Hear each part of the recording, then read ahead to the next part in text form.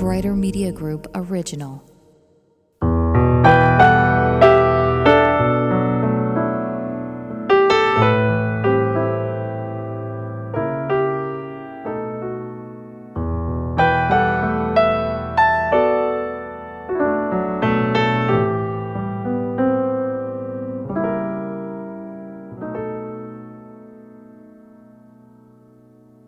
Baby, there's not a day goes by I don't think of you. Maybe in space outside of time you think of me too. Well, I know that you forgive me because you live with the sun. And he's told you all about me and the battle that he won, so I could come and be with you at the table of love. Oh. You're listening to Your Day Brighter, the podcast, Real Reasons to Have Hope in This World. My name is Tracy Tiernan, and yeah, that's me. That's my song from a solo project that I did. I am a singer and a songwriter, and I did a solo project a couple of years ago. And one of the most personal songs on that project was that song. It's called Baby. And I wrote that song about the baby that I decided to abort about 27 years ago. And so this episode is going to get very personal. I'm going to share a little bit of my story. Bear with me if I get a little emotional. I'm hoping that by sharing my story, it might free some people up to share theirs as well and to find some healing like I feel like I have in my life. I'm so grateful to God for that. I'll also be speaking with a little later on in the podcast. Her name is Pam Palumbo, a friend of mine who is the executive director of the Pregnancy Clinic Ministry, also known as Wellspring Life. And they've got 3 different centers in Maryland. And they do really great work in helping women and men who are dealing with a crisis pregnancy and to choose life. Now, I'm not going to get political on this podcast. I'm going to get personal on this podcast. All I can share with you is my experience, my story, and talk to someone who's been working in this arena for 40 years. That's what Pam Palumbo brings to this podcast. So a lot of expertise, a lot of heart, a lot of love, a lot of love. You're going to find a lot of love here in this podcast. And so thank you so much for joining me. It is Your Day Brighter, the podcast. And I'll also play the rest of that song, Baby, at the very end so that you can hear it. But I just wanted to give you a little taste of something very, very personal from my heart. So let's jump in. Okay, so promised you that I was going to start by sharing a bit of my story. And I was living a much different life about 27 years ago. And I used to say, like, my theme song, if I had a theme song, it would have been that old country song, Looking for Love in All the Wrong Places. Remember that one? And I was just, trying to figure it out in my life. I did not have a history of good relationships. I was married for a brief time when I was 21 years old and married really my first boyfriend. We had met when I was 16 years old. So it was not a healthy relationship, and that was not a wise decision. And I went basically from that unwise decision into making other really poor decisions and jumping into another unhealthy relationship. And I own my responsibility here. I'm not going to come on the podcast and tell you, just how awful everyone was to me and I'm a victim. I own my share of the unhealthiness and the choices that I made.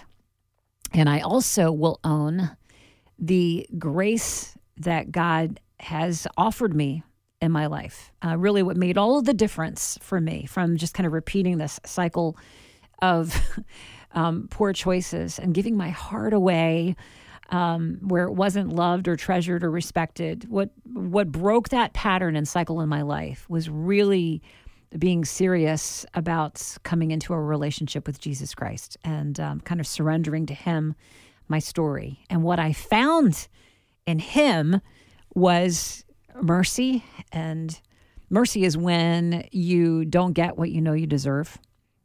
Grace is when you get what you don't deserve. And God had plenty of that for me, plenty of both of those things. He still does. He has those things for you too, by the way. And I'm grateful. I am one grateful girl today. It's hard to fathom. I've actually been in ministry now for over 20 years, on the radio for almost 20, but even longer than that in ministry, speaking, leading worship, writing, all kinds of creative communication. That's sort of my passion, is to creatively communicate the gospel at all times. And if you had told me 27 years ago that this is what I'd be doing today, I wouldn't have believed it. I would have thought there was just no way that God could use me. And yet, here I am, only by his grace. So let me take you back and introduce you to the girl that I was about 27 years ago. I was living with my boyfriend. I was in a bad situation. It was not a good relationship. And we were not married. We were having sex. And he was actually told that he couldn't have children naturally. And so we didn't use any kind of protection. And I got pregnant. And we were stunned. We were shocked because he was told that that was not possible. But it was possible. And it happened. And I remember telling him the news. And he was angry. There was no celebration with this news. He was angry and immediately wanted to skip right to the part where we just took care of this problem. You know, he said, you know, he'll pay for it. I just need to go take care of it. And I struggled with it. There was something inside of me, even at the time, that knew this was not right. And I remember laying in bed and putting my hand on my belly and just struggling with, God, is there really a life in there? You know, I don't know what to do. I literally don't know what to do. I feel rejected. I feel betrayed. I feel betrayed in some ways by my own body. Like, I don't even understand how this happened. This was not expected. But then I felt like this part of me was being completely rejected by a man I'd given my heart to. And I was feeling pressure and stress. And instead of, I guess, going to talk to someone where I could find maybe some wisdom and some help and some care, I kind of just dealt with it myself for a while. I mulled it over in my own mind. I didn't really have a close relationship with God at the time. I could say that I was a believer, but I was not a follower of Jesus. And I didn't really know how to pray about it. I just didn't know how. I didn't know how to get to God. And I felt like there was this big barrier there, especially now that this really obvious problem as a result of my own sin is in the way. And I felt this huge gap, this huge distance between me and heaven. And I'm just trying to figure it out. And so eventually I did share with a few people. And the people that I shared with were encouraging me that, you need to go ahead and get this abortion. This doesn't fit into your life. This is not the right time. There's all kinds of reasons and rationale that we can come up with when we're in a crisis pregnancy. And they all sound really good. They all sound like good, practical, earthly wisdom. It's not a good time. You wouldn't be able to support a baby. You don't make enough money. You don't have a stable relationship with the father of the baby, and the father doesn't want the baby.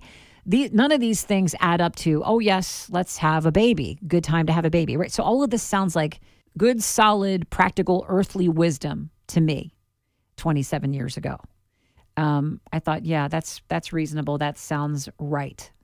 And yet there was still something deep in my soul that was deeply troubled by this. And I kept trying to just ignore it, push it down, because after all of these wise people, some of them older than me, were counseling me that, no, this is a good idea. I need to just go ahead and have the abortion. And so I did. I went to a center. I literally went to the Yellow Pages. Now, for those of you who are so young, you're like, what are the Yellow Pages? Yeah, there were actually physical phone books that were Yellow Pages that were just nothing but businesses and advertisements and places that you could look up to find whatever business that you were looking for. Can you imagine that there was actually abortion clinics in the Yellow Pages? There was. At one time, there was. And I found one, gave them a call, made an appointment, and a friend of mine took me there. I remember sitting in the waiting room. It was very cold.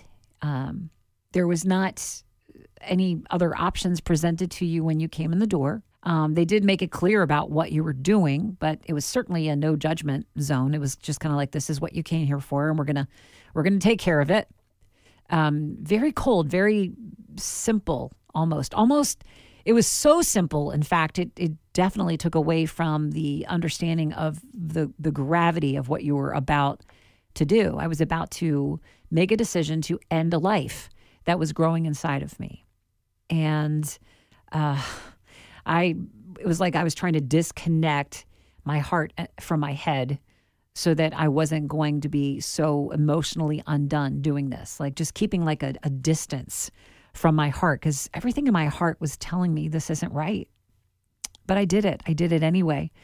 And listen, I tell you my story now because I don't want you to think that I in any way blame other people for the decision that I made. I made the decision.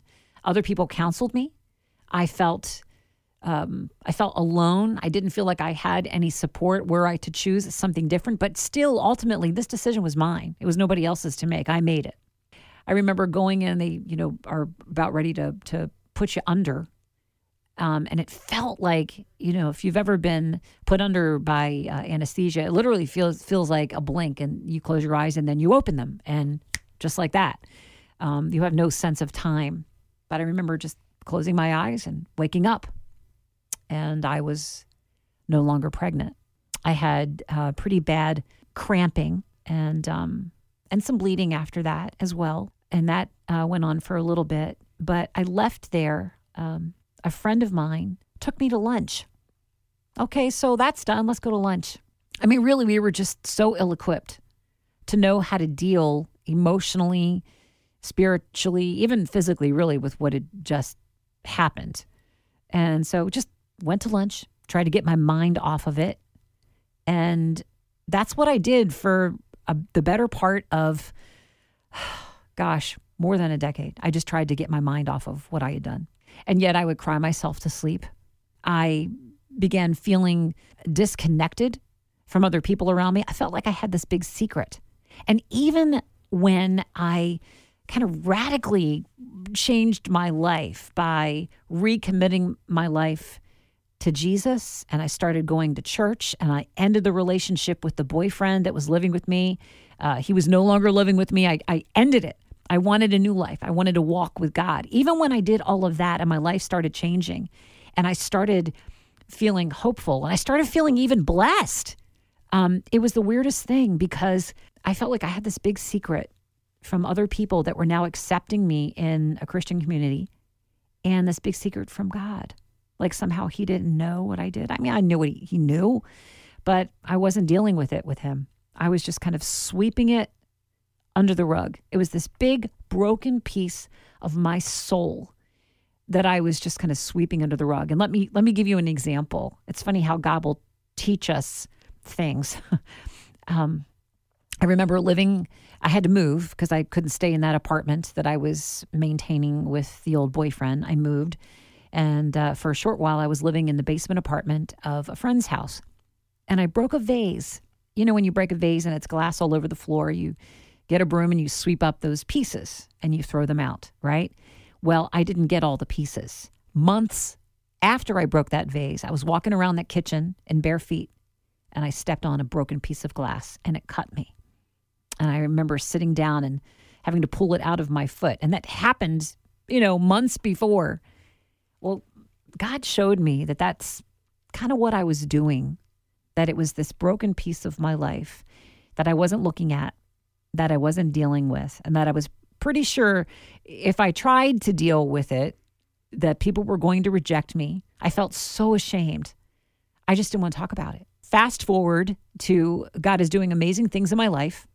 In 2003, I started to work for an amazing Christian radio station that had been blessing my socks off for years, a station I'd been listening to. And here I had the opportunity to actually be a part of their ministry, WRBS, which later became Shine FM, which even more recently, Shine FM, still the same station, the same people, the same ministry, but we now have a new name, Bright FM. So I became a part of working for this amazing radio station. I am now officially in Christian ministry. I mean, this is my vocation. This is my calling. And I'm involved in my church. I'm on staff at my church. And still, I'm carrying around this secret. I'm not talking to anybody about this thing that happened to me years before. I just figured that thing had nothing to do with me now, that that's not a part of who I am now, and that we're just going to, keep pushing that under the rug, that God doesn't want me to share about that we've got a new life now. It's all good. It's all good. You hear people say it's all good. But, if you don't deal with the stuff that has deeply scarred your soul, eventually it will come out. Because God is gracious, because he is loving, because he is merciful, he won't let it just lay there. He won't. He will want you to look at it, to deal with it, to offer it up, because he's so good, because it's in his goodness and his love that he wants us to tend to things that hurt us a long, long time ago. See, here's something that I learned, and that is that just because you don't talk about it, just because you're kind of covering it up and not dealing with it, it's not the same thing as actually letting God heal it, right? If you want it to be healed, you got to bring it out into the light. Boy, he was working on me. I still wasn't quite ready. And then there was one day that I was actually driving home from work, from the radio station. And I remember exactly where I was on the road, on Frederick Road in Catonsville. And I was listening to the radio station because I wasn't just somebody that worked here. I listened to the radio station, the music. At that time, we had programs on as well. And it was really making a difference in my life. It was kind of helping me mature in my faith. And there was a program on, it was like Sanctity of Life Week. And there were all these programs. I mean, honestly, I will tell you that while I was on the air during the day, the programs for Sanctity of Life Week, everything was getting to me. It was annoying me. I didn't want to hear one more person talking about abortion. I didn't want to hear one more, preacher, one more speaker. I was just done. And yet here I'm listening to the radio station in the car on my way home from work. And yet another speaker comes on. I remember it was R.C. Sproul.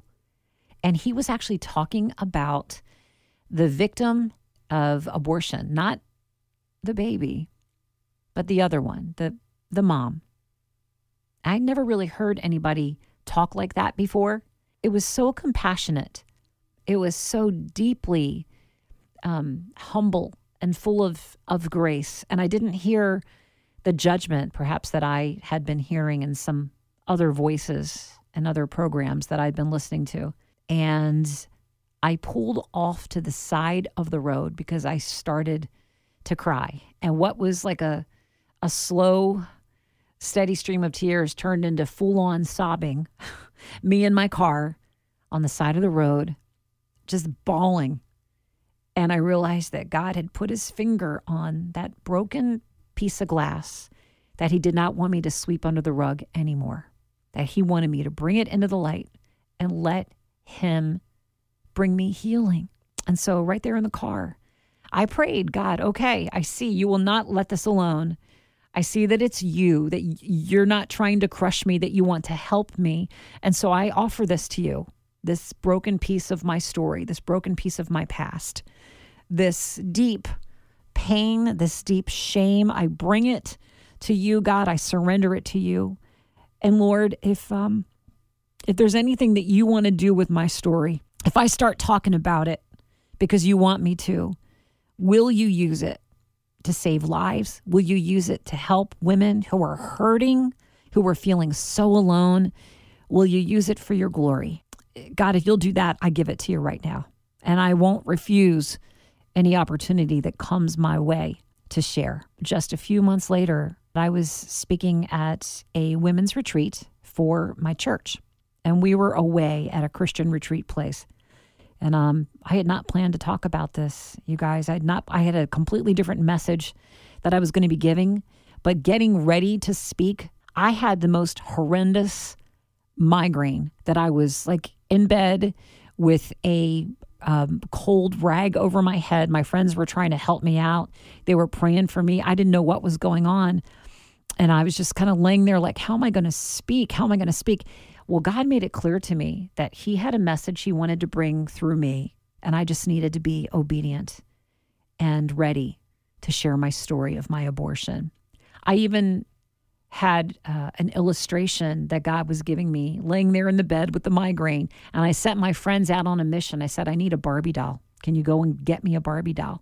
And they went out to the store and brought me back a Barbie doll, which I used in my illustration, believe it or not. When I got up there to speak, it was like someone else took over. It was the Holy Spirit.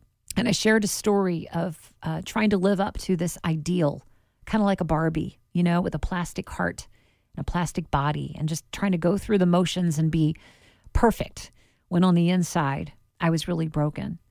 And at the end of my talk, I talked about my abortion and how God wanted me to offer that broken piece up to him, and that he would bring healing into my life, and that Jesus' death on the cross, it paid for that sin and all of my sins. That was not the unpardonable sin. God took care of that by sending his son Jesus to pay the price for all of my sins, even that one on the cross. It was covered.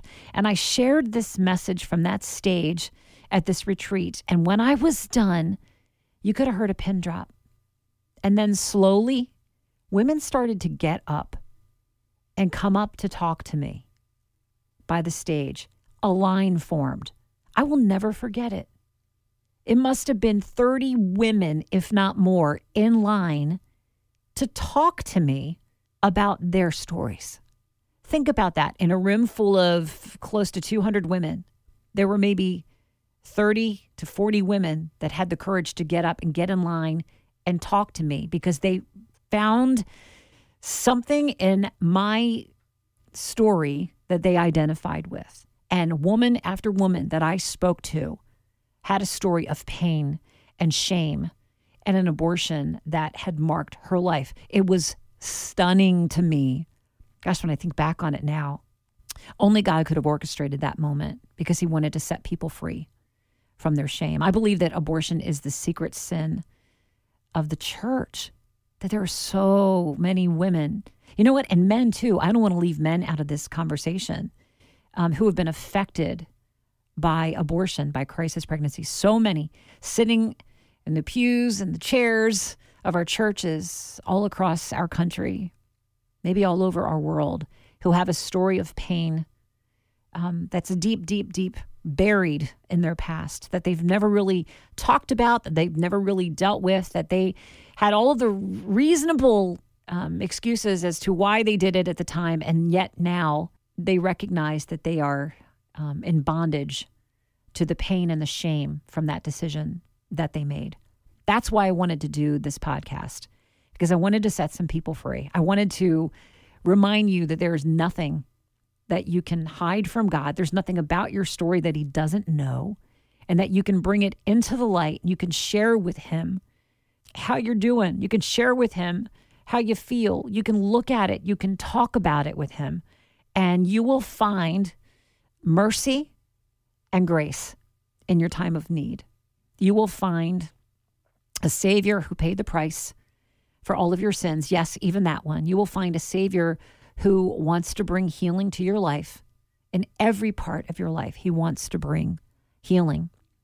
And so I hope, I pray, if you're listening to this podcast and you've got a story too, that God will give you the courage to talk to him about it first, and then to invite a wise, discerning, godly counselor or godly friend that you can share that story with, someone that can come alongside of you, that can pray with you. There are wonderful organizations too that help women who are post-abortive recover from the trauma of what you went through. And if you're on that journey, I'm just praying that you find your healing and that you don't put it off any longer. The longer we put off dealing with trauma, the more that it can impact us, affect our relationships moving forward, and even really affect the intimacy that we have with Christ, because we're not offering up all of our story. He loves you. Everything about you, he knows, and yet he loves you. How amazing is that? With that in mind, I'm going to now transition into a conversation that I had with my friend Pam Palumbo. And she is the executive director of what has been known for many years as the Pregnancy Clinic Ministry, and they're now called Wellspring Life. And they've got 3 centers in the Maryland area. And you'll be amazed at how our stories have intersected as you hear Pam and I have a great conversation. But what I want you to hear is the voice of someone who is helping to bring healing and hope, not shame and judgment, healing and hope. Let's jump in. My conversation with Pam Palumbo of Wellspring Life. I just have been an admirer of Pam's work for many, many years. Pam is the steadfast, amazing, vibrant executive director of the Pregnancy Clinic Ministry, and now called Wellspring Life. But you've been at this work helping women to find hope and healing in a time of crisis pregnancy, helping women and men to understand just the beauty, the value of life, and the gracious support that is actually available to them. You've been at this great work now for 40 years? 40 years, yeah. So you started when you were 11. 10? Oh my gosh. Pam, what has kept, first of all, what got you into this work? And what has kept you at this work for so many years? Well, the church that I was at the time actually started the ministry. And so I was a volunteer from the very beginning. That first 6 months, they went through 2 different directors who needed to quit for various reasons. And so in December of 1982, they asked if I would do it for just 6 months until they found the right person for the job. Oh. So I said, sure, I'll do it for 6 months. Oh, gosh. And 40 years later, look at you. You didn't have like necessarily a plan to do this. You kind of stepped in to be a gap filler. So what transpired during that time that grabbed a hold of your heart so much that you realized this is where God wants me? Well, it was funny because when they asked me, I said, I do not have the qualifications to do that. You know, my background had been in medical as a, hemodialysis therapist and urology tech and all different things. And they're like, but you have a family and they're in order, you're organized and that's what we need right now. And so I said, okay. So I did have those things. I stepped into it at the time and things were much simpler then. And I could do that, but God kept bringing people along the way to join the ministry that had those other gifts that I did not have. And I still talk about it today that all my staff, they have more initials after their name than I have in mine, totally. And so he's always done that. God has just provided for this ministry in very amazing ways, Tracy. So I felt like, okay, I can do this because we have Sharon, we have Jennifer, we have, all these different people, Angela, with these other gifts for the parts of the ministry that I certainly don't. Can you describe in your words, maybe it's even your mission statement, but what is the ultimate mission and goal of the Pregnancy Clinic Ministry or Wellspring Life? We are here to reach out in the name of Christ and care for those in unexpected pregnancies holistically, spiritually, physically, emotionally, and offer them the support and care and truth about abortion so they can make healthy, life-affirming decisions. Gosh, that is such a beautiful work that you're doing. And in all the years that you've been doing this, I mean, the culture's changed a lot. Technology has changed a lot. How has all of the changes, I mean, 40 years is a long time to be having the same goal and the same mission and the same work. And yet the way that you do it, I'm sure, has changed with the times. Can you talk a little bit about how differently now women navigate a crisis pregnancy than when you first began? We've done some real work in the last few years with strategic planning with our board and staff. And the first thing we did is we took a step back and we looked at who the woman was that we served 40 years ago in 1982 facing an unexpected pregnancy, and who is that woman today? Yeah. And she's vastly different. Society's different, but even that woman is different. Today's woman has grown up with abortion as the answer. That's the answer, what she's to do. She's told it's her body to do what's best for her, and then pretty much just to stuff it down and get on with her life. She's also being pressured. This is that instant society. Everybody wants things instantly. Instagram, Snapchat, everything really fast and quick.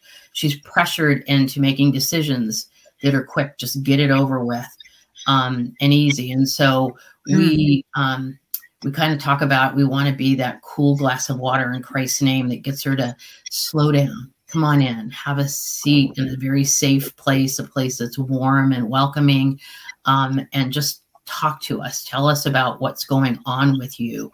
And then let's talk about that. Like you're saying that your boyfriend's pressuring you. Well, what about if he wasn't in your story right now? Would things be different if he wasn't telling you that? You don't feel like you have support from your parents or your family. Well, what if you did? How would things be different? You're afraid that you can't finish college because of this pregnancy, so you're going to have an abortion over your college education. What if you could have both? And try and get her to imagine her future a little different than what she's looking at it as something dark and bleak. And if she doesn't do this, all of those plans and hopes that she has would be shattered. Well, what if they wouldn't be? And try and get her to rethink things. That's the one thing too, is we, are able to let women know that we don't have a financially vested interest in her decision. A lot of other people do. Abortion clinics don't give away abortions. They sell abortions. And so we want her to know that we want her to make the best decision. And it's her legal right. That's the day we live in the land we live in the state we live in. And we will acknowledge that to her. But our passion is to help women make that best decision, because we know it's a forever decision, that no matter what she decides, it's going to be with her forever, whether she chooses to have the abortion, whether she chooses to carry and either parent or adopt. And so we want her to get all that full information before she makes that, so that she doesn't have regrets. And we can say that because we can say most of the women here, they've been through it in one way or another, something, and we know that. We know what that means, that forever decision. And I know what that means as well. You know my story. You and I have known each other a number of years, and I've been just blessed to observe some of the fruit from your great work as I've been a part of your fundraising banquets and getting to hear some of the incredible stories of women who have come into your center, and they describe just being loved on. Can you tell me, what is it like for most young women that come in to one of your centers? Do they understand what you guys are there for? Are they confused? Are they defensive? Are they receptive? Are they surprised when they find that you're offering assistance without a price tag attached to it? Can you talk about that a little bit? Yeah, I would almost say they are all those things that you just said. They come in for a lot. They're feeling a lot of different things. 40 years ago, there was probably a lot more fear and crisis than there is now, just because 40 years ago, single parenting wasn't accepted like it is today. And a lot of the things that are just accepted today were not. But now they still come in uncertain. They're uncertain what to do. They're pressured. They're under a lot of pressure to decide and take an action immediately. They're under pressure to, like, on the outside, like we talk about women that are abortion minded because they have already told us they've got an abortion appointment set up. And so they're determined or abortion minded. But then we have the bigger group that's abortion vulnerable. And those are the women that have, they're not sure what they want to do, but they're getting a lot of outside pressure from their friends, from their partner, from their boyfriend, from their husband, from their parents, to go ahead and take care of this. And that pressure can be relentless. And so when they come to us, we try and relieve that a little bit by letting them know, like, we're not going to sit here and tell you, we're not going to preach at you. We're not going to tell you you're going to murder your baby. We're not going to say those things to you. We're not going to tell you what you need to do. We just want to show you what can be and what could be, and to get you to look at those things before you make this decision. And so we want people to walk out of there, and we get a exit interview on everybody that we care for, and 99.9% say, thank you for listening to me. Thank you for not judging me. I know that I'm probably going to go through with this, and you don't necessarily think that that's the best answer, but thank you for not judging me. And thank you for letting me feel like you want me to come back again. Because we know, unfortunately, that even the women that walk out and have an abortion, 30% will be pregnant within a year to replace that pregnancy. 30%. Mm-hmm. That takes my breath away. And so they're obviously in a pattern, in a cycle. Maybe it's a relationship that's out of bounds, not good for her, and she's just not making wise choices to protect herself. Gosh, there's any number of things. Gosh, that just really surprises me. Pam, what's the average age? A lot of people kind of think it's like we always have these young teenagers, but it's really not. Our average client is 18 to 24. Wow. And there's married women that come in as well. Yes, unfortunately, yes. And, and women that would state that they are Christian and have a relationship with Christ as well. So it's not outside of the church. How much of a game changer has having an ultrasound available been for you? Oh my goodness, that is like the ultimate game changer. Back when we started before ultrasound, we knew that by offering support and help and education and different things like that, about 30% of the women would change their mind. They'd be like, oh yeah, like, thank you for offering this. I didn't know the baby was this formed, or I didn't know there were these resources, or, those kind of things. And so there'd be that 30%. And then along came ultrasound that we were able to bring into our offices. And that percent went to 40%, to 50%, to 60%, to pretty close to anywhere between 65 and 70% for us here in very liberal Maryland, that we see that women will make that mind decision that they need to not have this abortion. That's the other thing too, that we are so thankful to organizations such as Focus on the Family that help us through their Option Ultrasound program offer these ultrasounds. And for us in particular, we have a 3D 4D ultrasound in each of our offices. So we're able to pick up that heartbeat at like 6 weeks and 3 to 4 days. We're able to get pictures of baby moving at sometimes as early as 9 weeks, just depending. And that's becoming more and more crucial as our society moves away from surgical. We are now at the point that in just a handful of years, less than 5 years, closer more to 2 or 3, that abortions now 60% are done by the abortion pill under 12 weeks. And so there are girls that are missing their period at 4.5, 5 weeks. They're walking into or calling for an abortion and getting handed a little brown bag with the abortion pill at 5 weeks. They haven't even had a chance to know if their pregnancy is viable, if it's in the right place, if it's an ectopic, if they're even pregnant, or if they're having a false positive. Mm-hmm. And so those are the things that we really are passionate about, getting women to slow down enough to wait for that ultrasound to see if that's even the case. What you're doing is so personal, helping the women one-on-one.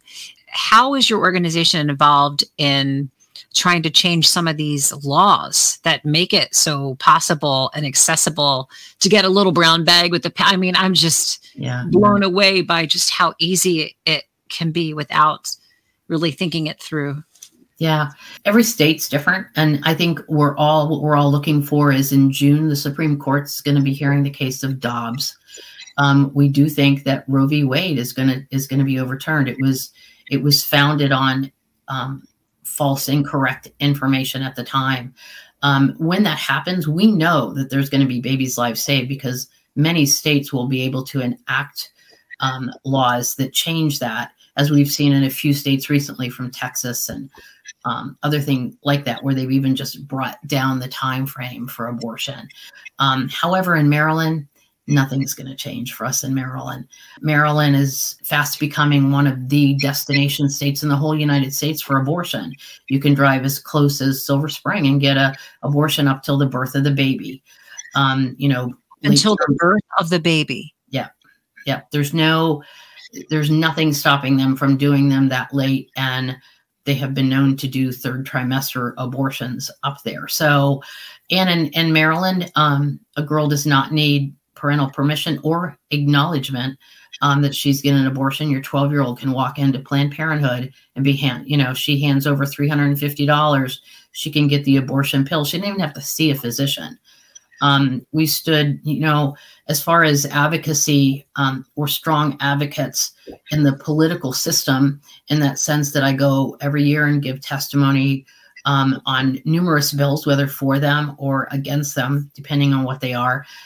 We are very thankful for Maryland Right to Life, which is our number one go-to in Maryland to stand up there and fight that battle for those preborn babies.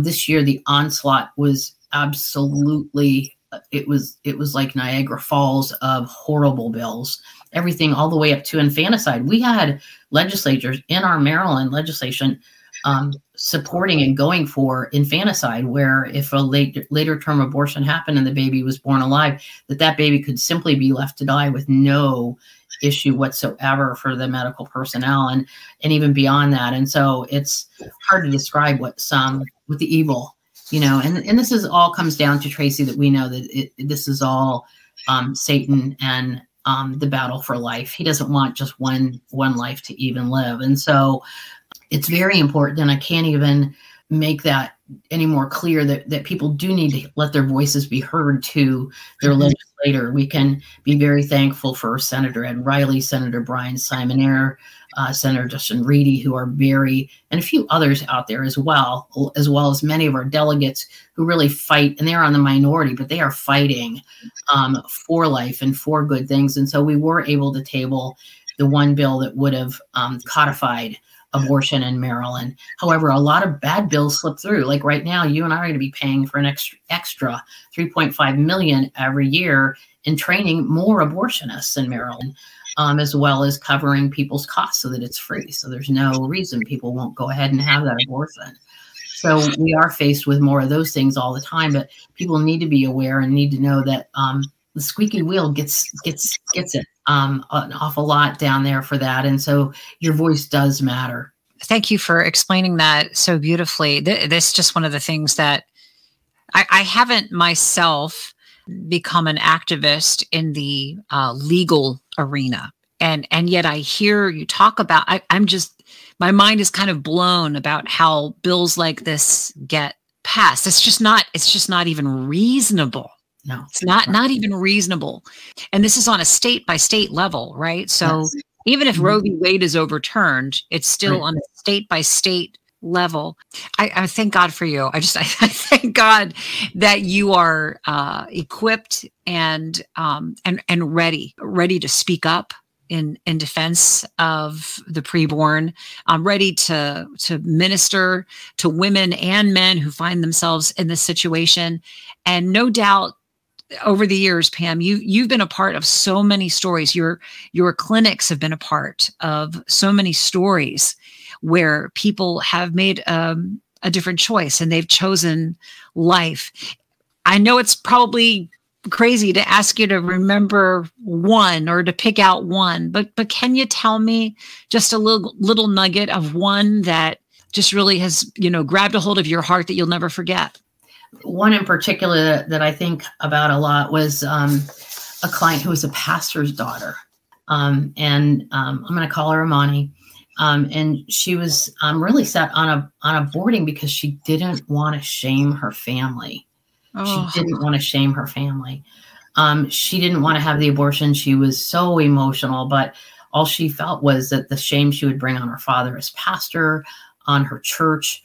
And we had not, at that time, this was a number of years ago, we had not been offering ultrasound for very long, but we were really excited to show her that what she kept saying is it's just tissue. It'll be okay. I can't bring this shame. But we were able to show her that it wasn't just tissue. And instead, we're able to show her that 12-week baby that was moving, that she couldn't feel yet, that wasn't just tissue. And today, I know that her daughter, Alora, is 18, about to graduate, and the apple of her grandparents' eye, or eyes, her grandmother and grandfather. And, so many women that we see, find out, they look back that later. And I know Amani, even at that point, talks about how Alora kept her grounded. She kept her from continuing to make bad choices in her life because she had somebody else she was then responsible for. And I think about even some of our moms today, we talked a little bit about the abortion pill being almost 60% of the abortions. Well, what we're seeing now too is women this is being pushed on them so quickly, they haven't even had a chance to think through it. So we are now, we have our 14th baby due on abortion pill reversal. And that's where women start taking the abortion pill, and that first drug starts taking effect, and it starts making them sick as it removes the progesterone from them. And so they're like, what did I do? I didn't even talk to my partner. I didn't talk to my husband. I just made this decision quick. I don't want to do this. And if they Google abortion pill reversal or stop the abortion or something like that, either will come up or then the National Abortion Pill Reversal organization will come up, and they can get in contact with the localist place to them. And we were the first in the state to begin offering abortion pill reversal. And so we're able to do an ultrasound, determine if the pregnancy is still viable. And if it is, go ahead and administer progesterone to her and give her back what that pill is stopping. And so it's a very natural, it's nothing, it's just giving her back that progesterone. And in about 60% of the cases, we're able to stop that abortion from continuing and help her have a successful, complete pregnancy and a healthy baby. And so we have, I think it's 10 that are born already, including a little girl that's now in first grade. Wow. And we see this, we're getting, as the abortion pill has grown, the calls are growing in number, from women that are sold a bill of goods. Amazing. That's amazing. Pam, can you tell us how many centers do you guys have now currently? We have 3. Our Bowie Crofton Center, our Severna Park Pregnancy Clinic. That's the one in the former abortion clinic, You're going to have, okay, so let's double click on that for a second. Tell everyone that story, because it's pretty amazing. Yeah. When we decided to expand out of Bowie and Prince George's County, and we're looking for a location in Anne Arundel, I was very familiar with the abortion clinic in Severna Park, from all the people that used to stand out front praying and things like that. And as I drove by there was a sign out front that there was a space for rent. So I thought, oh, that's not where I was thinking about, but okay, I'll go look at it. And they showed me a little place down in the first floor, but it didn't have a bathroom. And when you do a pregnancy clinic, you really need a bathroom. So I said, no, it's not going to work. And they said, well, would you like to see the space upstairs? The abortionist just moved out over the weekend, and it's empty. And I said, okay, that wasn't anything I'd planned, but I said, okay. And so they showed us the space, and we had paid off our property in Bowie. And so we had approximately $1,500 a month. And so we thought we'd get a space about 1,500 square feet, and we could do just what we did in Bowie. But God had other plans, because the space they showed us was 6,000 square feet. They had moved out in the middle of the night. There were client records left behind. There were blood stains on the floor. And the space was 6,000 square feet, and it was $6,000 a month, and we didn't have the money. But I presented the option to the board, and they are very prayerful board of directors, and they went back and prayed about it and just said, they came back and said, God made it clear to all of them individually that he showed them what he had in plan, and that we are to stretch out our tent pegs and seize the land that I have shown you. And we are to redeem that place from a place of death and darkness to one of light and life. We moved in thinking we were just going to repeat what happened, what we do in Bowie. And that wasn't the case at all. God had a totally other plan. But because our board was listening to him and obedient, even beyond the fact that we didn't have the money, but they felt like he would provide, and he did, and he has continued to this day. We had women calling us constantly, hey, I'm here for my abortion. I'm downstairs. Can I come on up? And we're like, what? Why are they calling us? Like, we knew that. So, on Google, it showed where the guy moved to, but that wasn't the case, because ultimately God owns Google. And when women were typing in that abortion clinic, we were coming up. And so they were coming to see us. And that continued regularly for years. And still, I mean, we had somebody last year that walked in again that had Googled, and he had moved to the other place years ago. His name was Romeo Farrar, and he was an abortionist that killed 2 women. And it wasn't until he killed the second one in an abortion before he lost his license. Thankfully, he's closed. But that place continues to be a witness for that, Tracy. And you know how powerful the visual is for people as well. And so the room where those late-term abortions were held, we have left as it is, and it's our prayer room. And it's covered with scriptures on the wall, and it has a rug over the stains on the floor. It's so that we don't forget what took place there, and that we don't stop fighting. Amen. The address of that place, Pam, do you know it off the top of your head? 650 Ritchie Highway. And it used to be called Gynecare? Yeah, it was Gynecare back then. It was Gynecare. Yeah, that was, as you know, we had this realization, I think, when we were having a conversation at one of the banquets, that exact spot that the pregnancy clinic moved into, that was where I had my abortion many years prior. And so I can't even put into words just the hallelujah that wells up inside of me, for what God has done, how he's redeemed my story, how he has used you and your organization to change so many lives, to save so many lives. And even right there in that very space, reclaiming something that the enemy intended for evil, and that he used for evil, and God took it back. And you can't make this stuff up. No, you can't. You can't make it up. So Bowie Crofton, Severna Park, and the other center is in Annapolis on West Street, 100 feet from Planned Parenthood, the last standing abortion clinic in Anne Arundel County. Strategic. You guys are right where you need to be.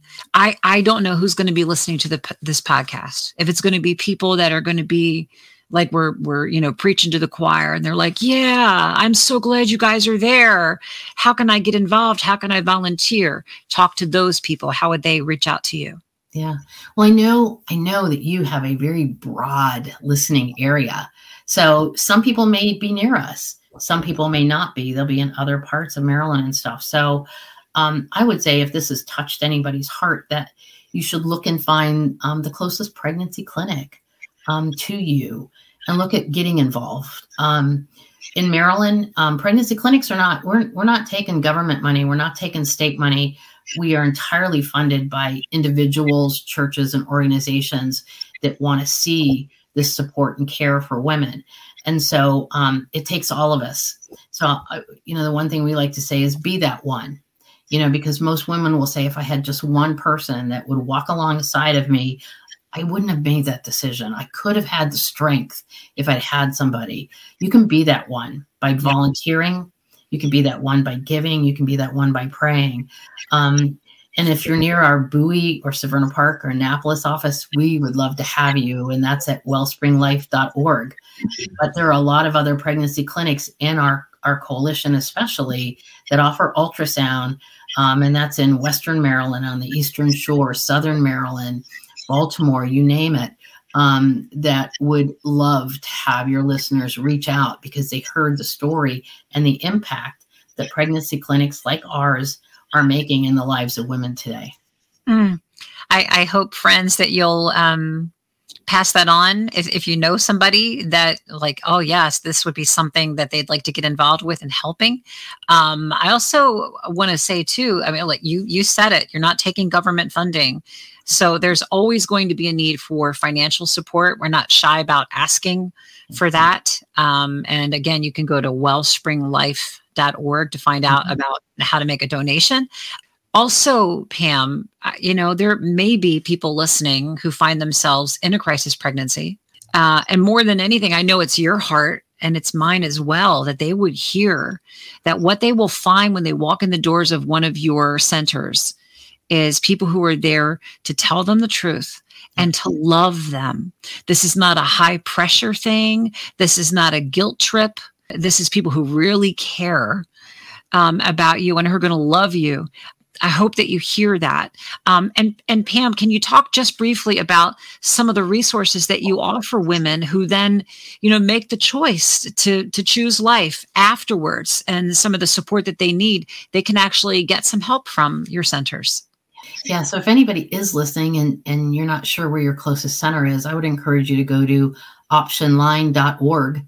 And you can just put in your zip code and it'll show you the closest center. And you can even see the resources they have. That's what we say. We're the best no judgment zone that there is at our clinics. And they'll find all kind of resources. We actually work with the state and the Anne Arundel County and Prince George's and offer STD, HIV testing and treatment free. As well. We have those resources. We have our educational life sentence, over 20 different classes that you can learn as far as parenting and healthy relationships, baby bonding, learn how to do infant massage with your baby. We have classes for dads. We have classes on especially after COVID, we were doing a lot of support for people. And so extra classes on potty training your child and different things like that.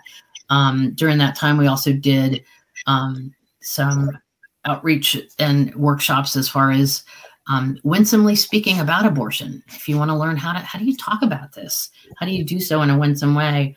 Get hold of us and we'll get you signed up for the next abortion decision training is what we call it.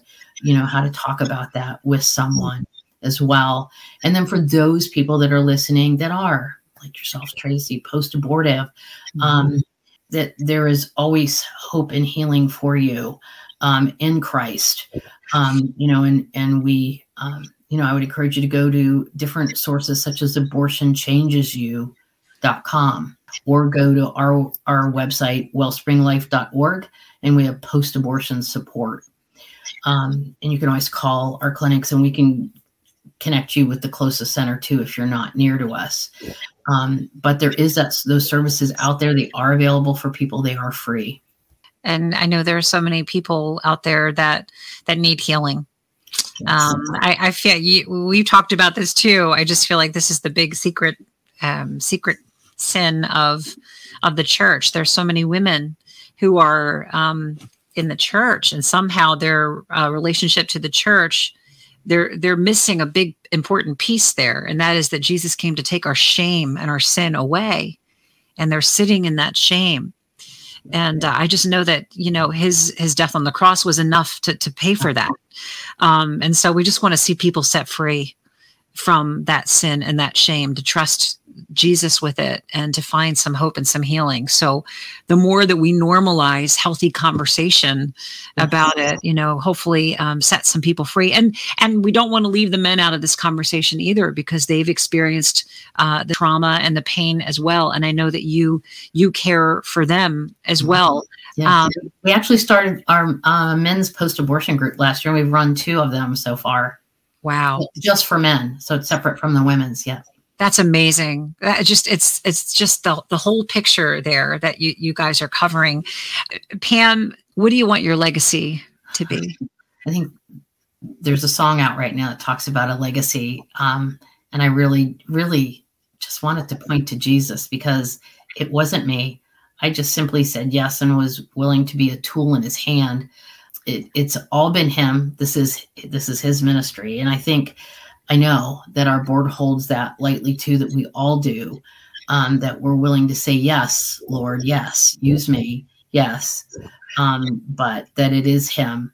And that he will supply our needs, that he can use us as broken vessels, Tracy. You know that.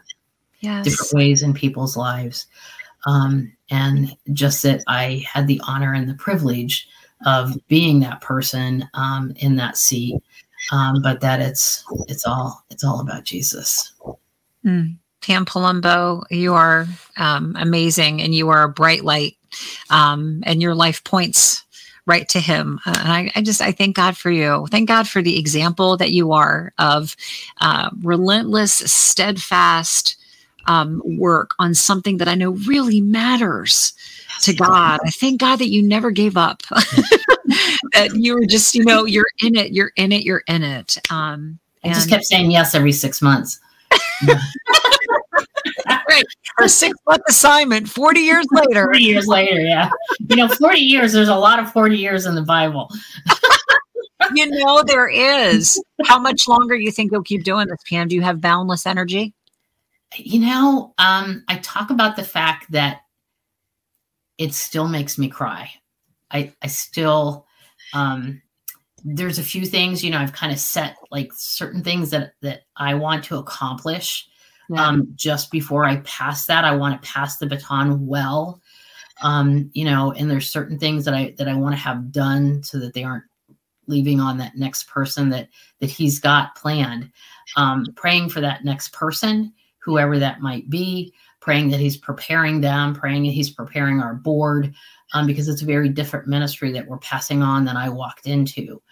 And I know he is, I believe he will.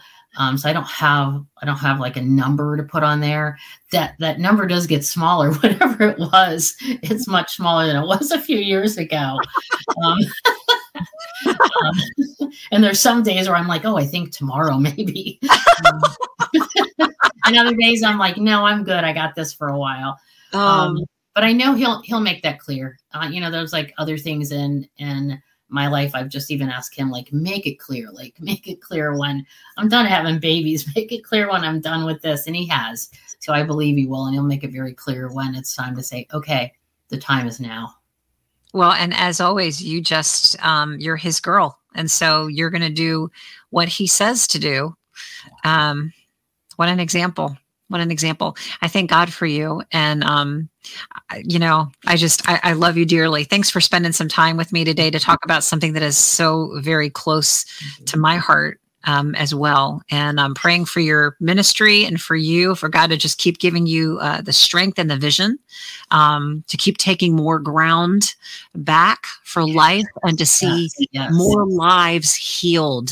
And that's where, Tracy, I cannot tell you how so thankful I am for you for surrendering that secret about your abortions, for women to hear that they can gain that strength and they can surrender and receive that healing that so many are still sitting in our church pews and have not. And that's so crucial. And to have someone like you that has the influence in the audience that you do, for women to hear that. And I'm hoping that you're going to, when this does broadcast, that women are going to hear this and they're going to be able to respond to you and say, thank you for the strength that you showed, because you gave me the strength to share my story.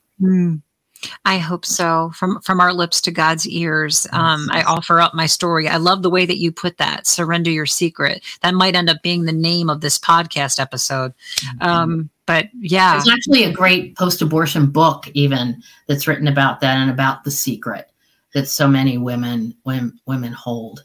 So, and oftentimes, even when I talk to pastors, I'm like, just give them the permission. Just give them permission that it doesn't have to be a secret. Thank you, Pam. I love you. God bless you. God bless you. Thank you so much for listening to this podcast. We are grateful that you are part of our Your Day Brighter community. Your Day Brighter is produced by me, Tracy Tiernan, for Brighter Media Group. Our executive producer is John Lawhan, and our wonderful production team. We've got Todd Gaddy, Caroline Burke, Aaron Branham, and Joel Lawhan. So grateful for all of you. Now, I promised you that I was going to wrap up the podcast by playing my song that I shared in the very beginning, a little snippet of it. It's called Baby, and it was really my way of processing my own pain from my abortion and thinking about the great redemptive work of the Lord in my life and what I really believe. Well, I put it to music. I hope it brings hope and healing to you as well. And we're just going to wrap up the podcast by playing this song for you. Remember, if you're enjoying this podcast, please share it with someone that you know it would encourage. Leave a review if you're able, because that helps other people to find it too. And as always, tell somebody your story today, or better yet, ask to hear theirs. This is my song Baby from Late Bloomer.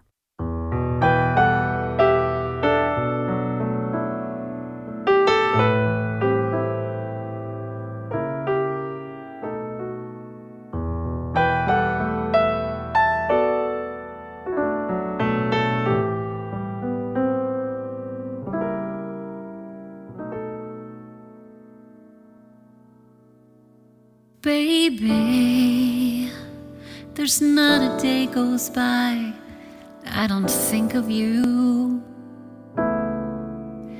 Maybe in space outside of time you think of me too. Well, I know that you forgive me because you live with the sun. And he's told you all about me and the battle that he won, so I could come and be with you at the table of love. Oh,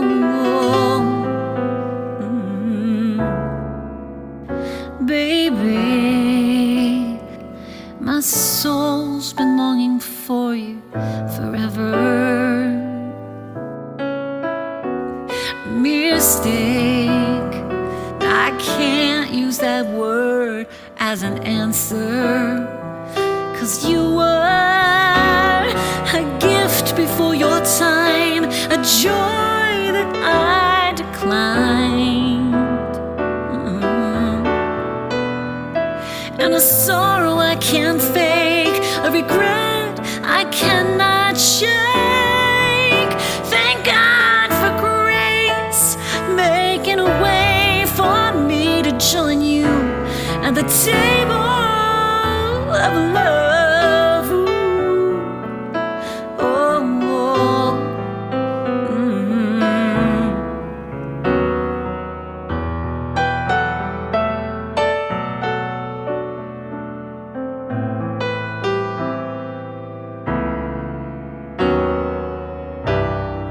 how I wonder what you're like, your eyes, your smile, your laugh and your cry. And I marvel at the grace in my life to be loved so completely, forgiven. I'm forgiven. I'm forgiven.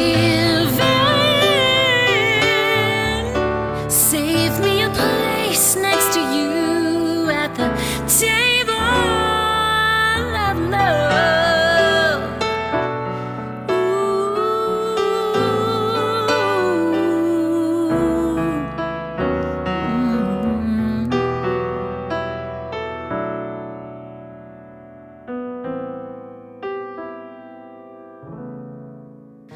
Baby, there's not a day goes by I don't think of you.